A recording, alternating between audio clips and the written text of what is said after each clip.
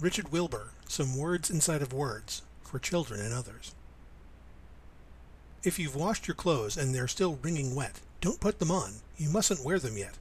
No, hang them on the line, and you'll learn why it's best when laundry ends by being dry. Someone in every family photograph has moved his head, or blinked, or had to laugh. Sister may be a blur, great aunt a smear, and uncle, too, is frequently unclear.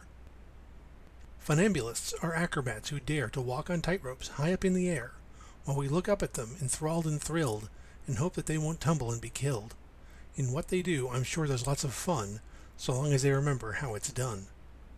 In a flower bed, the ranks of bright-faced plants look like a choir that's singing hymns and chants and psalms and Christmas carols. That's how come we find an anthem in chrysanthemum.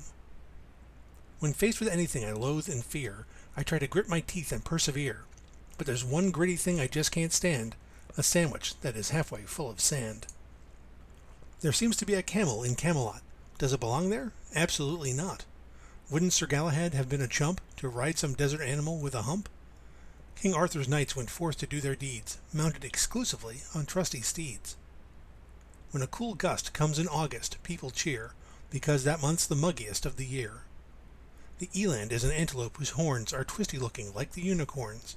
He's found in Africa, and in Ireland too, where he has quarters at the Dublin Zoo. Another antelope, the gnu, is found inside a pig nut. Falling to the ground, the pig nut opens, and out pops the gnu. I don't believe a word of it. Do you?